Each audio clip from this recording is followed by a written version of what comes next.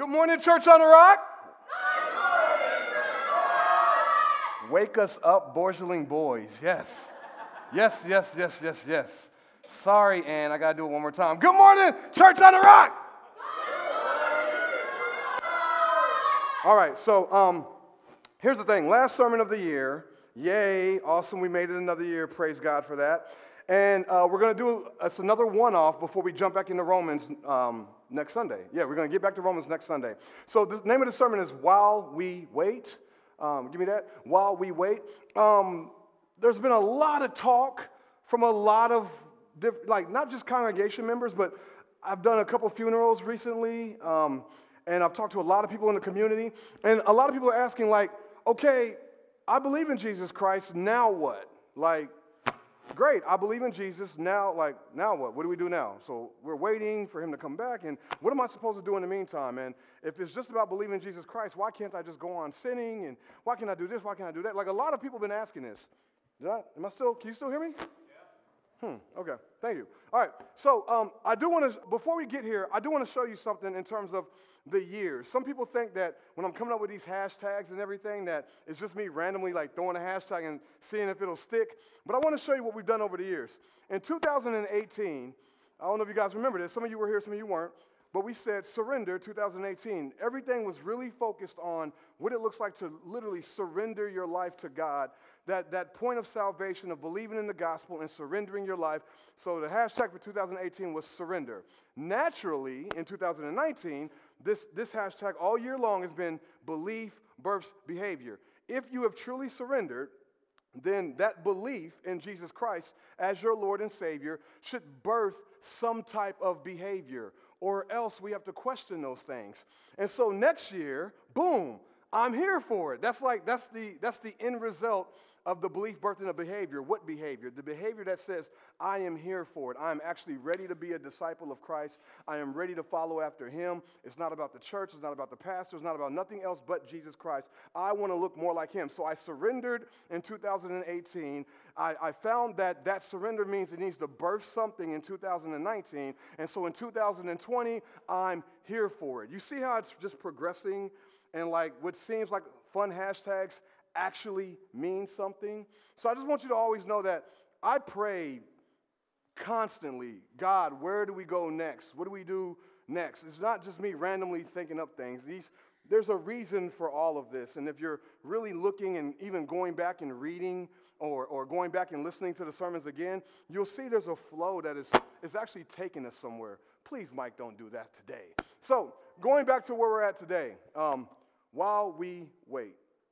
We're going to be in Ephesians 2:10, Ephesians chapter 2, verse 10. And it reads like this. It says, for we are his workmanship, created in Christ Jesus for good works, which God prepared beforehand so that we would walk in them. So we're about to find out what we need to be doing in general while we wait. Take good notes, read this thing up, and let's get into it. So while we wait, investigate. I love that it rhymes. I didn't do that on purpose, but it rhymes. So while we wait, investigate. That's the first thing you want to do. You want to investigate. Investigate what, Rashad? Okay, we're going to start off with the beginning of that verse. For we are. So the first thing we want to investigate is, are we the we in Ephesians 2:10? Remember, Paul's writing to a specific people. He's writing to believers, Christians, in the church of Ephesus. And so there's something that we have to identify in the context of this chapter before we can go forward in this. So let's go back real quick. Going to the next verse. Look, this is the context of who the we are. So the we that he's talking to are this. He's looking at you, and remember 2 weeks ago we said that you is a plural, so it's really y'all, right? It's y'all. It's not you, it's you plural, it's y'all. And y'all, everybody in this room, y'all were dead in your trespasses and sins. You see that as past tense though, right? Y'all were dead in your trespasses and sins. Keep going. He says, in which y'all formerly walked according to the course of this world. Y'all laughing at that?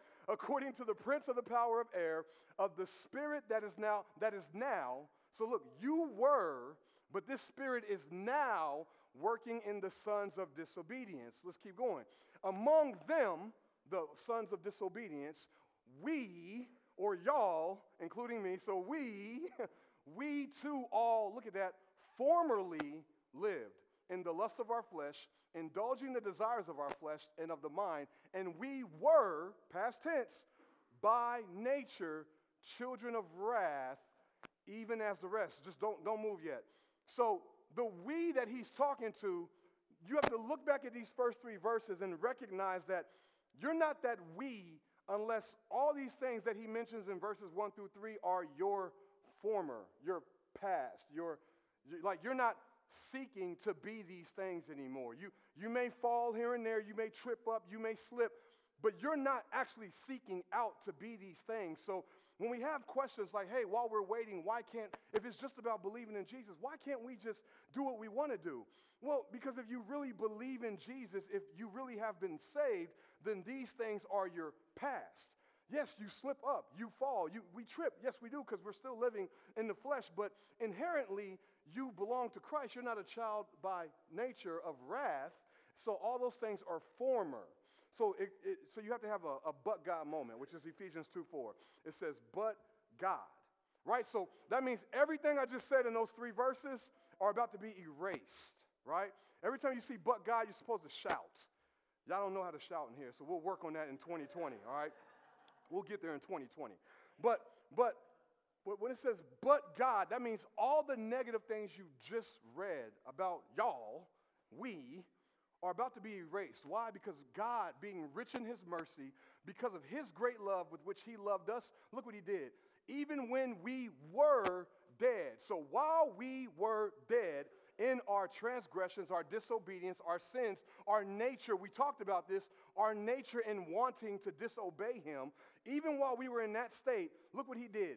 He, God, made us alive together with Christ. By grace you have been saved. Keep going. It says, and he raised us up. So he made us alive with Christ. He raised us up with Christ, and he seated us with him in the heavenly places in Jesus Christ. You see how all three of those things, making us alive, raising us up, and seating us, are all in Christ and all done by God. So you were all these negative things in verses 1 through 3, and then you had a but God moment in your life when you responded to the gospel, and when you responded to the gospel, these are the things he did to you so that it is your right now, right? And so what happens is this. It says, why did he do these things? So that in the ages to come, he might show the surpassing riches of his grace and kindness towards us in Jesus Christ. So in other words, he did this for his glory. He didn't do it because you're cute. He didn't do it because you're awesome. He didn't do it because you go to church on the rock. He didn't do it because of ethnicities. He didn't do it because of race. I mean, that's the same thing, right? He didn't do it because of gender. He didn't do it for anything else except for his glory. He saved you for his glory because it shows who he is.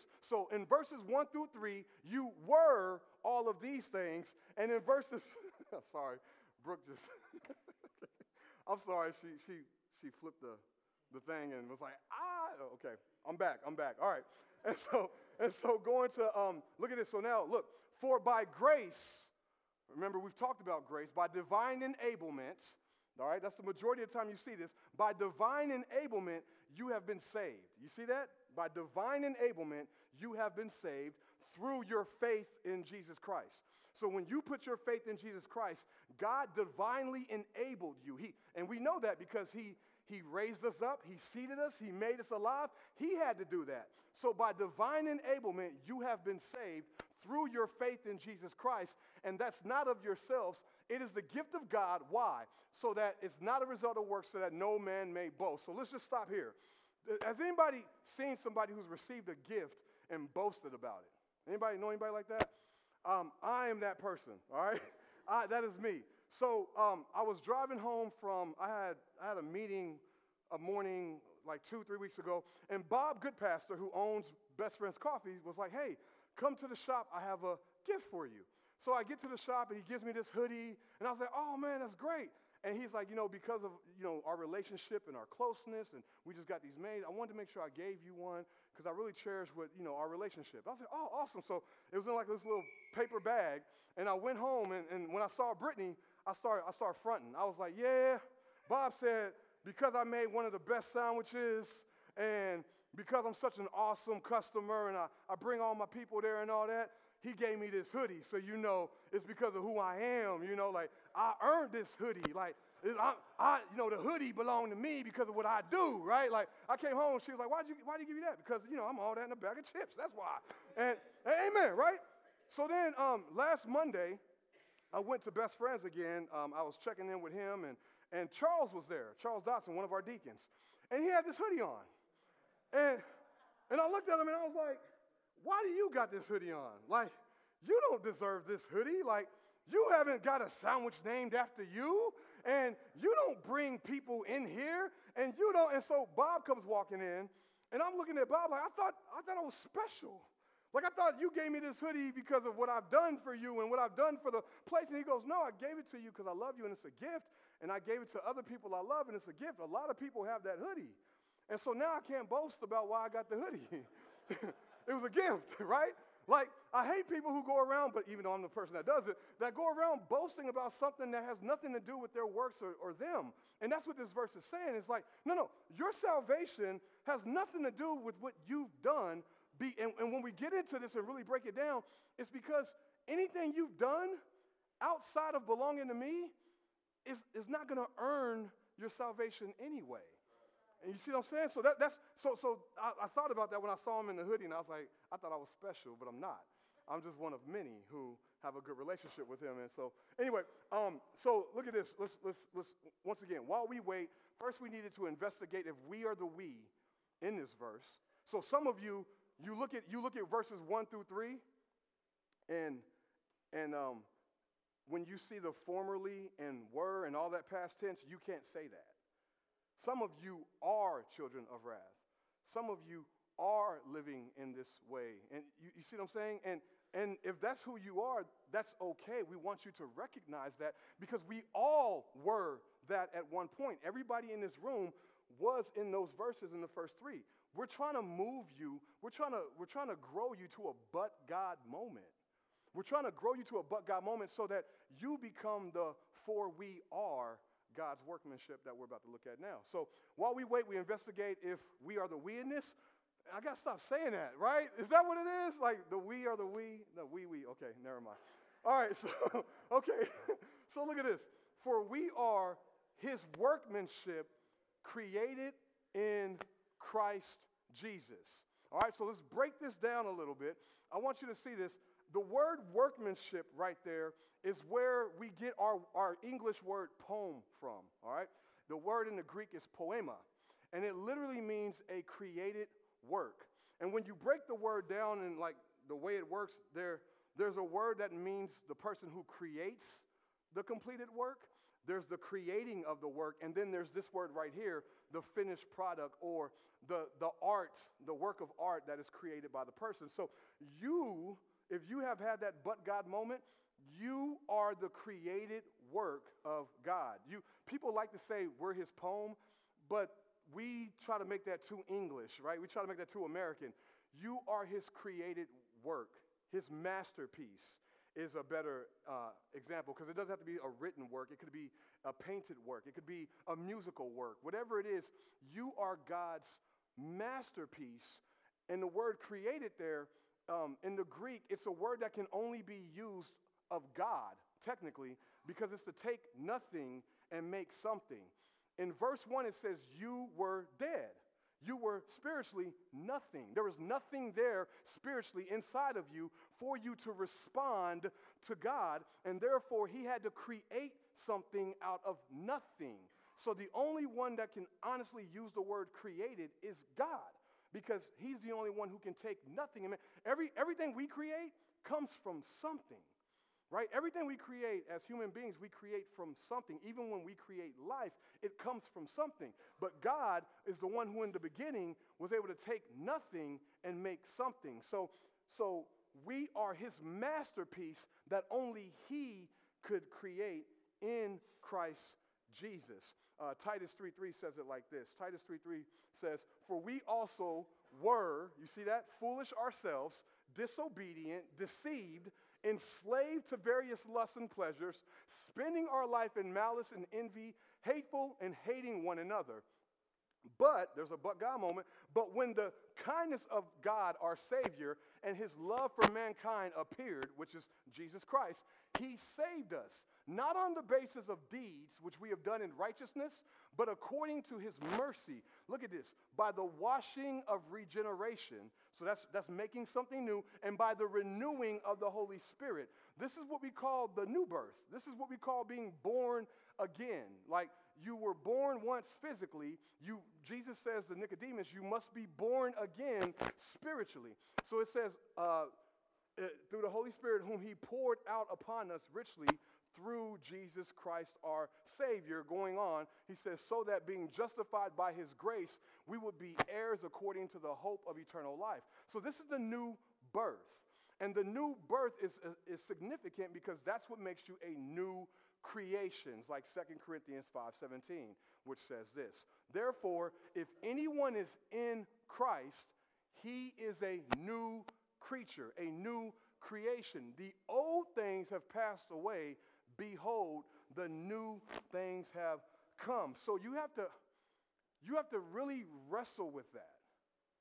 Like, it goes back to 2 weeks ago when we were talking about how salt and sugar look the same, and everybody in here claims to be salt, but a lot of us are sugar because we still taste like sugar. We don't taste like salt. And we claim that we're salt, but when you do the taste test, you're still sugar. Nothing has actually changed about you, about your DNA, about the inside workings. You're not a new creation. God doesn't want a better you. Think about that. That's what we do in Christianity. I'm trying to better myself by being a believer. God does not want to better you. My pastor used to say he doesn't want to better you, he wants a deader you, right? He doesn't want you to, he doesn't want Jared 2.0. He doesn't want Rashad 2.0, Michael 2.0. He wants Christ in you. He doesn't want you better. He wants you to completely decrease that Christ may increase in you. He doesn't want you to exist. Remember, when you stand before God, he doesn't want to see you. He wants to see his son. This is the whole, like when we say I'm covered in the blood of who? Of Christ, not you. I don't want God to see me. So it's not about you being better than what you were, because even at your best, you fall short. So he wants to see Jesus Christ. You need to be a new creation for him to see that. You need Christ birthed in you through salvation. So it goes on, and I just want you to see this. We are his workmanship. We belong to him. We are created by him. If we are the we in here, we need to investigate that if we are actually created in Christ Jesus to be his masterpiece. So you have to ask yourself a question like this. Here it goes. Are you created or are you counterfeit? Are you actually created by him or are you counterfeit? Another way to ask the question is this right here. Are you Savior-made or are you self-made? Which one? Did the Savior make you or did you make yourself? Because there's people in church who do all the right things to make themselves be the new creation that they think they're supposed to be. When in actuality, while they're sitting there trying to make themselves, they're actually a counterfeit Christian. And eventually something comes as fire that tests to see the authenticity of it, and it fails every single time. These are the people that you would say, man, but they showed everything that they were supposed to show, and then something came and tested them, smacked them, hit them, burnt them, and they walk away from the faith. And people say they lost their salvation. And you're like, no, they were never, ever saved to begin with. They were counterfeits. They were self-made Christians. They weren't Savior-made Christians. They weren't his masterpiece. I used to sell shoes. I used to sell shoes out my trunk of my car. It gets worse, right? And so the first question people would ask Clinton, the first question somebody would ask when I pulled the box out my trunk is, are these real? Are these the real deal? Are these real or are these counterfeit? Did Nike actually create these or did you make these, right? Because they may look the same right now, but as I wear them over time, eventually the quality is going to show that it's not the real deal. It's counterfeit. They were real, by the way. They were actually real. I've sold a lot of counterfeit stuff, but those were real. All right, so going on. So look, I want to show you this. There's some new people who've been coming to our church. And I had to meet with them to talk about salvation, praise God. And they have she had 2 kids. One's name is Harper, she's 3, and one's name is Aaliyah, she's 7, right? And so while we were at the dinner table, Harper would not talk to me whatsoever because it's like stranger danger, right? And as she grew, and I think I can open that up a little bit later, but as she grew in being comfortable with me, she made me this picture at the top. And Aaliyah, who's 7, she's a little bit more comfortable, but she made me this picture at the bottom. Now, here's the thing. This is a beautiful thing I want you to understand. Some people would look at the top and say, it's like an M, maybe, and like a purple whatever, and that's it, and she gave it to me. But here's the thing. That's her masterpiece. No, she created that. No matter how it looks to you, that's her masterpiece. Same thing with the bottom, the baby sharks. Like, that's Aaliyah's masterpiece. So this is what I love about this, right? Look at this. You may look at yourself and say, surely because I don't look like the person preaching up there, or I don't attend as much as that person there, or I'm not as well versed, or I can't memorize this. You may use all of that to look at yourself and say, I'm not God's masterpiece, right? But it's not what you look like on the paper that makes you God's masterpiece. It's the fact that he's written on you. It's the fact that he's colored you. It's the fact that he made you that makes you his masterpiece, not what you look like. And this should make you pause before you judge anybody in the church. When I look at you and you don't look like what I would think God would make as his masterpiece, that's not for me to determine. I don't determine what God's masterpiece looks like. God's masterpiece is a former heroin addict. Right? Former crackhead can be God's masterpiece. A former prostitute can be God's masterpiece, right? Not just the ones who are well put together. And so what makes that Harper's masterpiece is the fact that Harper did it. That's what makes it her masterpiece. She created it. It's hers. It's her work of art. So when it says, when it looks at us, it says, for we are his masterpiece. We are his workmanship. It's not looking at your works. It's looking at his work. That's why you cannot boast. And that's also, so that prevents me from looking at anybody while I'm up here and saying, if you was really saved, you would be preaching by now. What?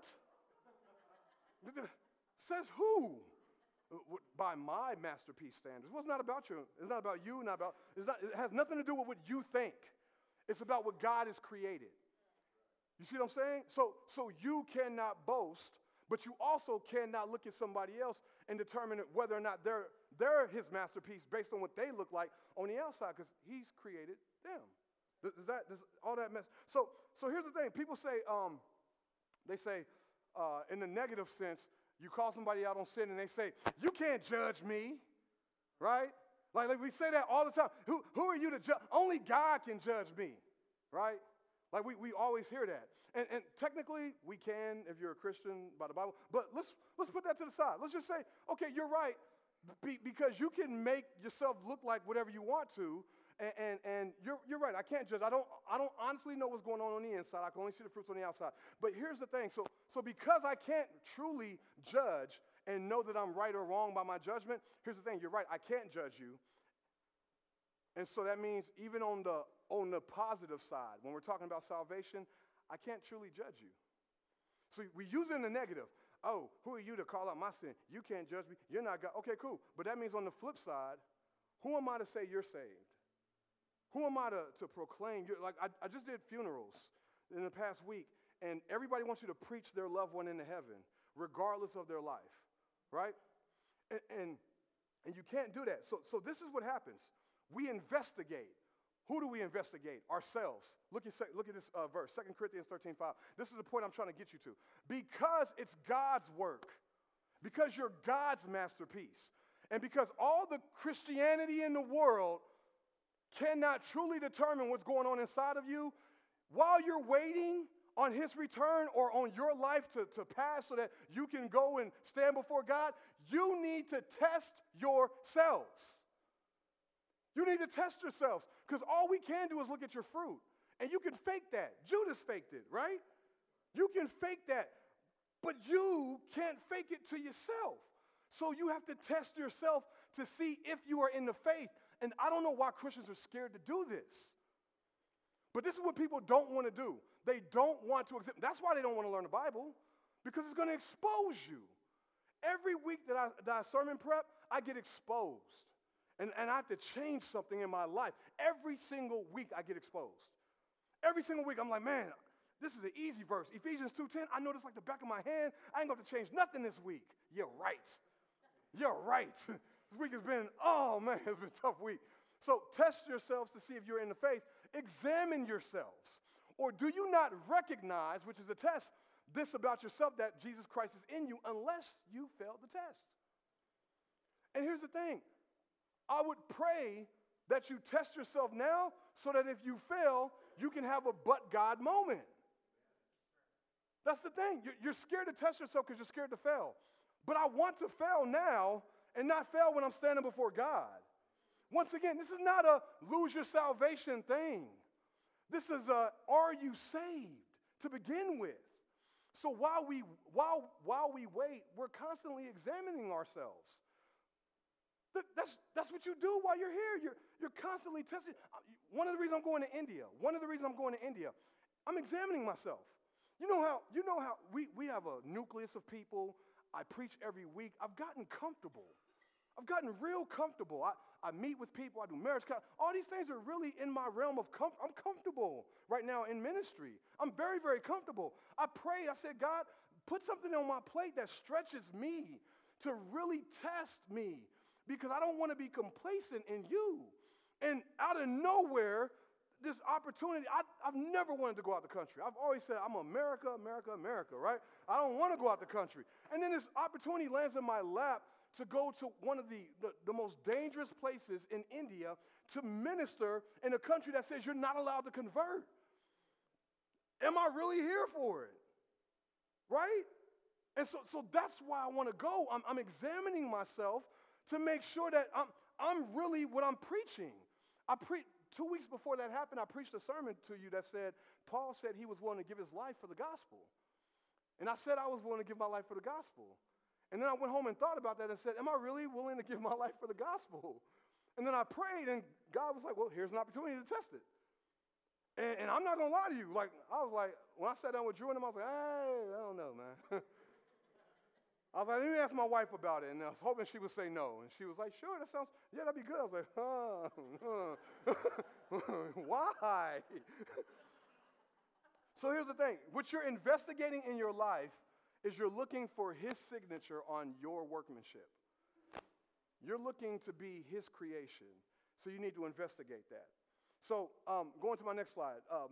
While we wait, not only do we investigate, but then we have to identify. If you investigate and you come to the conclusion, I am his workmanship, then you need to identify what he created you for. A lot of people have investigated and said, yeah, I'm a believer. I'm created in Christ Jesus. And it's like, okay, why were you created? I don't know. To be saved. Well, okay, he saved you. That's one. But that's not all he had for you when he saved you. So it goes on and it says this, for we are his workmanship created in Christ Jesus. Oh, by the way, Bible study note, when you're doing Bible study, if you break your verses down like this, you can study them a lot better. When you write out the verse, if you write it like every 2 lines, gives you a lot of room to circle and point things to each other. So I'm just trying to teach a little bit there. So look, we were created in Christ Jesus for good works which God prepared. Now I got to do some heavy teaching here, so stay with me. Keep going. So while we wait, we were not saved by good works. We were saved for good works. Here's the reason. Go to my next slide. The word good there's 2 words for good, and we have to break this down really thick, okay?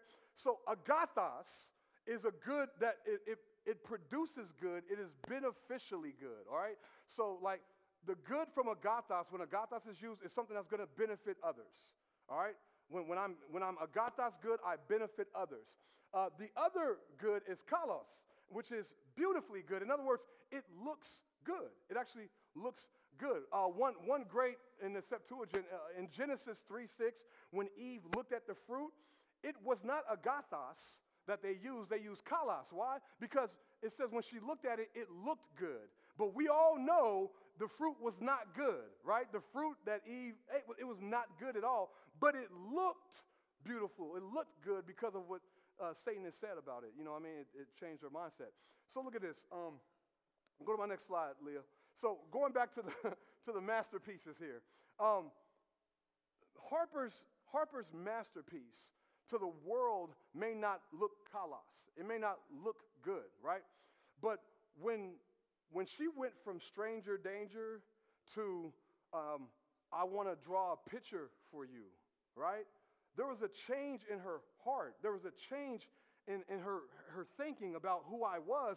And to show that change, to show that I no longer see you as my enemy, but instead I see you as my friend, she produced this picture that even though it may not look good to you, it's agathos. It is good. It came from a good place. Does that register with you? Does that make sense? And so that would be like the 3-year-old baby Christian who some of the things they do, it's coming from a masterpiece created person place. It just doesn't look good to us. We're like, I know Christ is working in you. I see it because you're making an effort, but boy, that's not how you do it, right? But some of us who are like the 7-year-old Christians, it came from the same place. Aaliyah was like, from the moment I sat down, she's like, hey, Pastor, you know what I mean? And when she produced it, it even looked good. Why? Because she's been drawing and doing this for quite some time. She's a little bit more mature in what she's doing. And so when she presents it, it looks a little bit better. It's kind of like preaching, right? There's preachers who get up and you're like, I know Christ is working in them because he preached the word. It's just, it's not as polished. And then, this guy who's been preaching every single week of the year, it's a little more polished. But they're both from an agathos place. They're both from a beneficial for you place. Some just don't look kalos on the outside, right? And so that's important because, go to my next slide. Look at Matthew 19:17. Look at this. It says, and Jesus said to him, why are you asking me about what is when the rich guy came? Why are you asking me about what is good, agathos? There's only one who is agathos, but if you wish to enter into life, keep the commandments. So what he's saying is the only one who is inherently beneficial for others is God. So now, put this all together. All this excites me. Put this all together. Because of that, anything you do without God inside of you is not good. We call people good all the time. Well, I know she don't believe in Christ, but she's such a good person. No, she's not. By the definition, she can't be because God is the only one who is agathos, good. She made kalos look good. The things she do, they may look good. By human standards, they look good. But the fruit Eve ate looked good, right? This is why it says in the Bible, even your righteous deeds, without Christ, without being recreated, reborn in Christ, are manure. Why? Because only God is agathos. So the only way to produce these agathos works is that God be in you, that God created you, so it comes from you. That is so heavy because that's why it says we were created in Christ Jesus for agathos works. The only works that can come out of us if we've been created in Jesus. Do you get that? That's heavy teaching. That is such heavy teaching. So look, so I want you to see this. Look how it works. So every agathos tree bears kalos fruit, meaning, yes, you still want to present something that is appealing and attractive. It says to make the gospel look beautiful, right? So because I am agathos good, because I've been recreated in Jesus Christ, I produce fruit, and that fruit I'm producing looks to the world as kalos good. They're like, man, when we did the funeral for Caleb, everybody that came in here said, this is just such a beautiful thing that your church is doing this for somebody in the community who's not even a believer, blah, blah, blah, all that good stuff. And we're like, well, we're only doing it because God has recreated us. There's nothing about us that makes us do that. But the way you see it is kalos. You see it beneficially good. I mean, you see it like it looks beautiful to people because people know good from bad, right? So that's so heavy of a teaching. Keep going. I start geeking out. A good tree, an agathos tree, cannot produce bad fruit. But look, a bad tree cannot produce kalos fruit. And so you say, but the bad tree produced something that looked beautiful according to Eve. So that how it views, how it looks, is according to God biblically. Okay, you see that? So when he says it doesn't look good, God is saying A bad tree cannot produce something that looks good to God.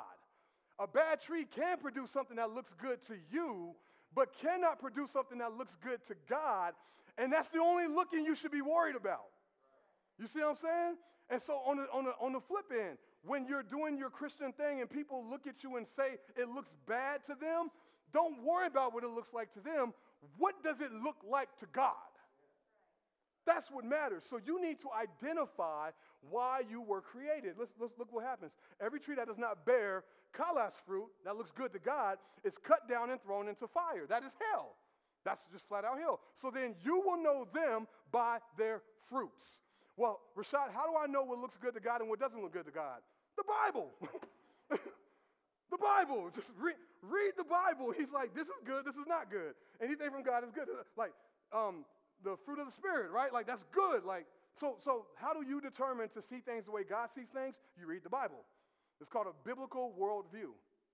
No longer can the world tell you what looks good and what doesn't. You tell the world what looks good and what doesn't according to the one who created the world. That's the problem with man. We keep trying to tell the Creator what's good about what he created and what's bad. He's like, no, no, right? And so this is where like Romans 8:28, he uses all things for the good of those who love him and all that good. This is why we look at things and say, how could he use that for good? That is devastating. But you're looking at it from your time limited, your limited perspective of right here. You're not looking at it from God's perspective, so what he sees is not what you see. So that's where you say, give me faith, right? To trust what you say. You understood? All right, so, man, time went quick. Okay, keep going. 1 Thessalonians 5:15, look at this. See that no one repays one another with evil for evil, but always seek after that which is good for one another and for all people. Beneficial. You see that? Evil. Don't repay evil for evil. That's not beneficial, but repay with good, beneficial. But look at this. Examine everything carefully. Hold fast to that which is good looking or kalos. Why? And he says, abstain from every form of evil. So look, why Pastor, if we're not having sex, why can't I live with my spouse? Because it looks evil. You see that? And so there's a place for both. One is, hey, if people are doing evil, don't repay it with evil. Do what's beneficial for everybody. That's agathos. But hey, even if this isn't bad, if it looks bad, if it's a form of evil that looks bad, remove yourself from it because you want to bring glory to God. You want people to see the glory of God, the good-looking things of God. All right. So works are outward deeds of inward character. That's what works are. So when he says agathos works, he's saying if God has created you, you were created for you've been changed and renewed, and it should birth out something from that inward character that produces these outward works that are agathos and kalos, honestly.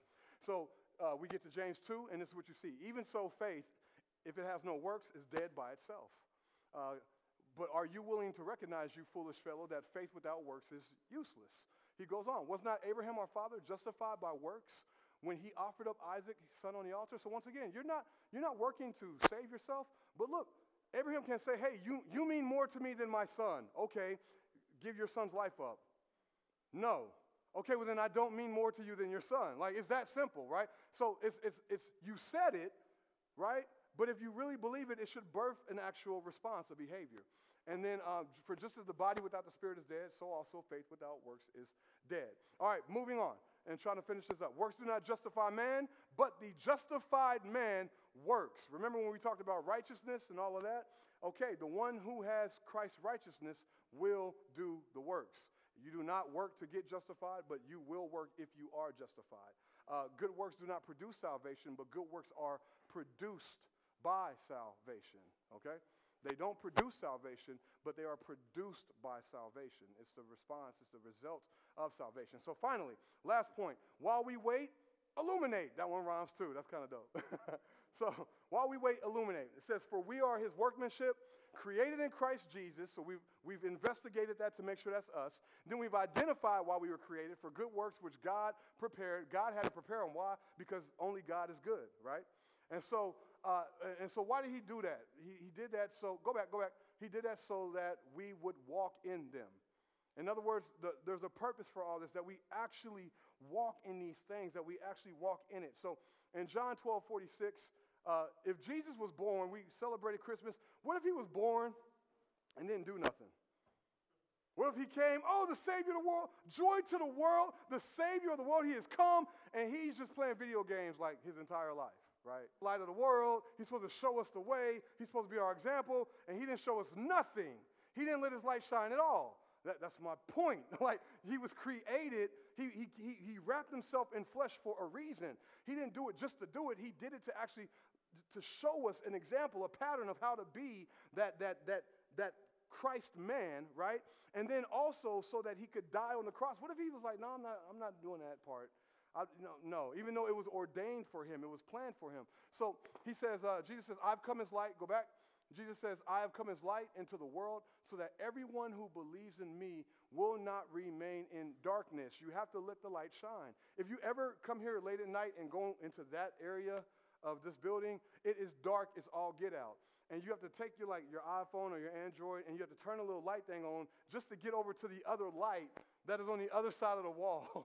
And it's super duper dark. And if you don't turn that light on, you're in darkness. Light exposes what's in the room. Light shows you the way, so you have to illuminate that so that we can expose the world. Keep going. Now, Philippians 2:12. So then, my beloved, just as you have always obeyed, not as in my presence only, but now much more in my absence, work out your salvation with fear and trembling. Work out what God has done inside of you. If he's really done it, work out you earning your salvation. That's saying, because he's created this inside of me, I'm going to actually exercise what he's put inside of me. I'm going to actually, this little light of mine, I'm going to let it shine, right? I'm going to let it come out. And he says, look, in the next verse, he says, for it is God, when you work out what's inside of you, it's God who is actually at work in you, both to give you the will, the desire, and the energy for his good pleasure. Everything you do for God that is good, agathos works, that shows the world these kalos works, all of those things are what God is doing in you. You just said he created you. He put you together. You're reborn because of him. So it's not about you trying to figure out how to do. Let God just have his way with you. Like literally just surrender yourself and let the things that you read in the Bible be birthed out of you. And so I'm going to finish up with this. Walking in good works is not an option for his workmanship. It's not a suggestion. It's not an option. Instead, walking in good works is an ordination of his workmanship. It says he ordained these things for you. He prepared them. You were ordained. This is what you were called to. If you have been born again, you were called to good works. This is what he called you to do. And so, Matthew 5:16, he says this. He says, let your light shine before me in such a way that they may see your kalos works. Because they're not going to know what's going on the inside. But what they're going to see is the beautiful works on the outside. And what happens?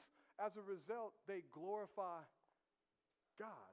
Which goes back to the beginning when we said, why did he make you alive? Why did he raise you? Why did he seat you? For his glory. He did it all for his glory. So this is my final illustration. I was with Amanda Williams and I said, what's the difference between the Apple Watch and like any other watch? I mean, does the Apple Watch tell time? She said, yeah. I said, well, my watch at home tells time, and it's not an Apple Watch. And I said, does the Apple Watch have a date on it? She said, yeah. I said, my watch has a date on it. You know, all watches are the same, aren't they? She said, yeah, well, this one right here, after I read the instructions, I was able to find out all the other things it could do, right? And she said, I can talk to my Apple Watch, I can hear from my Apple Watch, I can text from my Apple, all these other things that make it unique in its creation. But she had to read to find out what it could do. She had to read, she had to investigate to make sure it was a real Apple Watch, right? Then she had to identify the things it could do based on the instructions, and then she was able to illuminate and show off why this watch was different than every other watch in the world. That preached to me right there at the table, and I was like, wow. So what you're telling me is because you read the instructions from the Creator, you're able to make it do everything that it's capable of doing after reading and practicing and all those things. So look at this. This is what's wrong with us in Christianity. Many Christians are unfulfilled and miserable because they're not doing what they've been created for. You've never read the instruction book. You've never read the Bible. You've never asked yourself why God created you.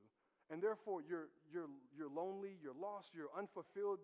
What is this? What am I waiting for? I believe and I don't.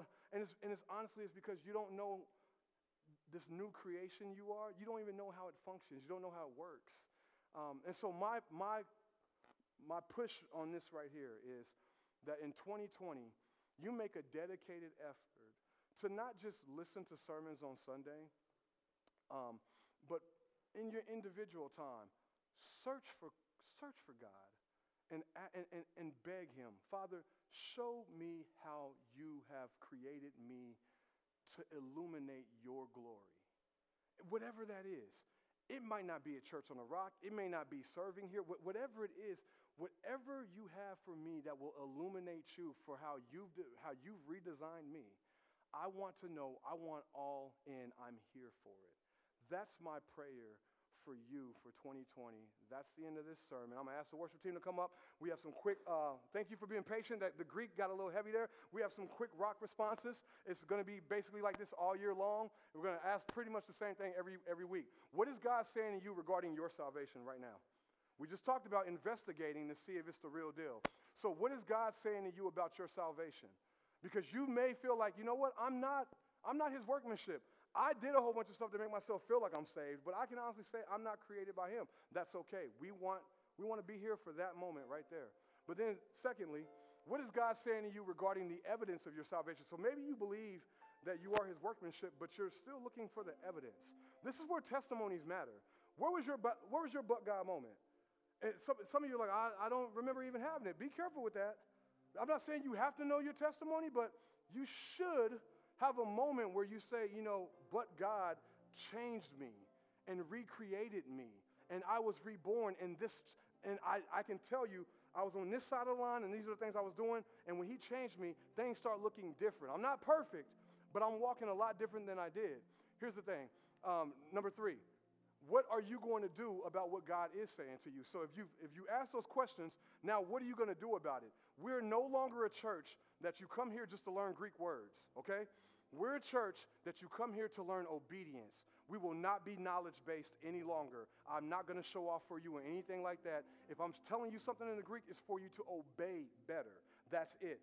So if God is saying something to you right now, whatever He's saying to you, ask yourself this question. What are you going to do about what God is saying to you? When you answer that, here's the final question. How can we help you with your response, with your obedience to what He's saying to you? Every week in 2020, and as long as I'm preaching here, this is what we're going to ask you at the end.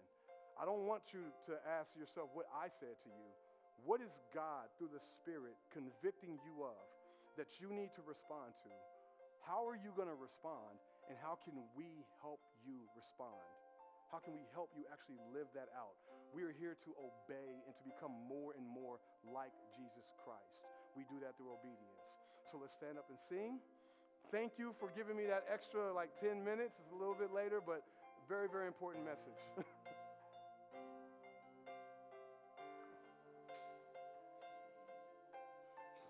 Our Father, Creator, you hold our hearts together. There's no one higher than you. Redeemer, Defender, our great and mighty Savior. There's no one higher than you. And you are always with us.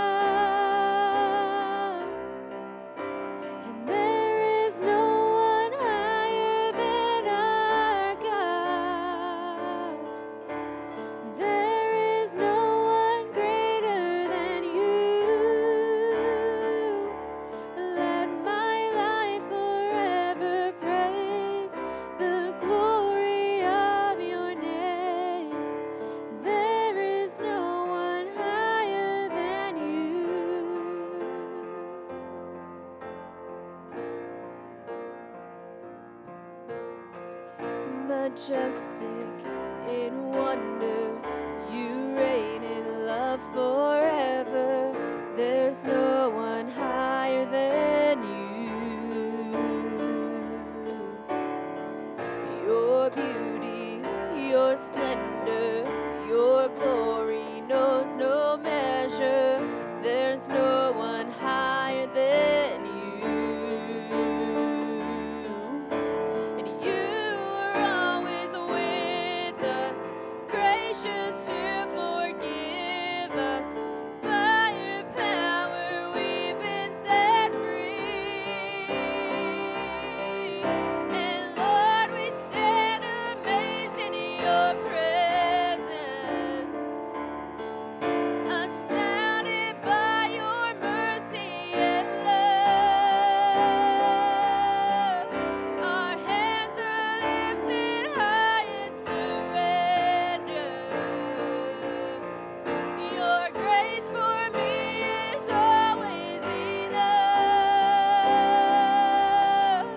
And there is no one higher than our God. There is no one greater than you. And let my life forever praise the glory of your name. There is no one higher than you.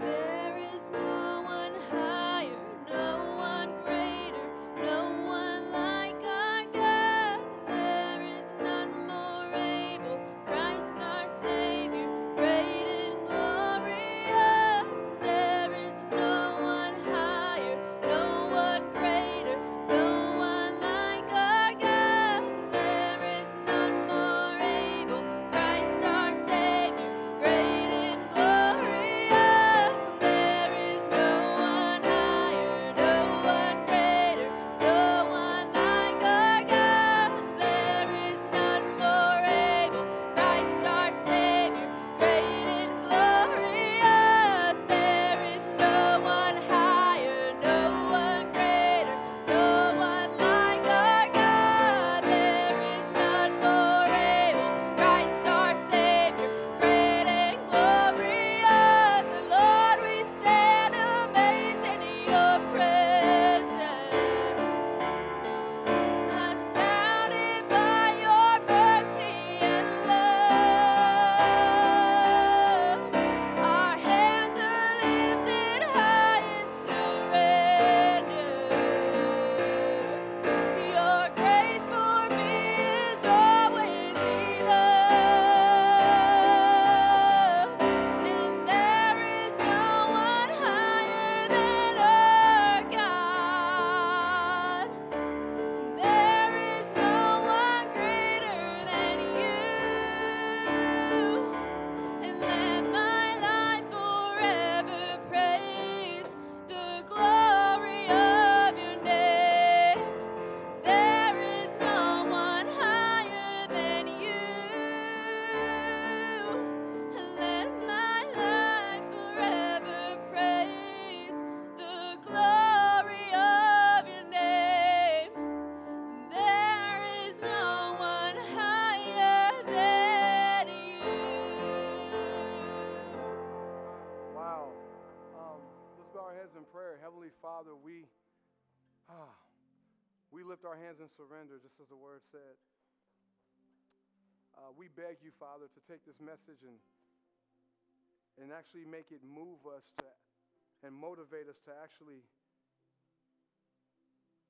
work out what you've worked in, Father. May our life simply be a reflection of your Son, Jesus Christ.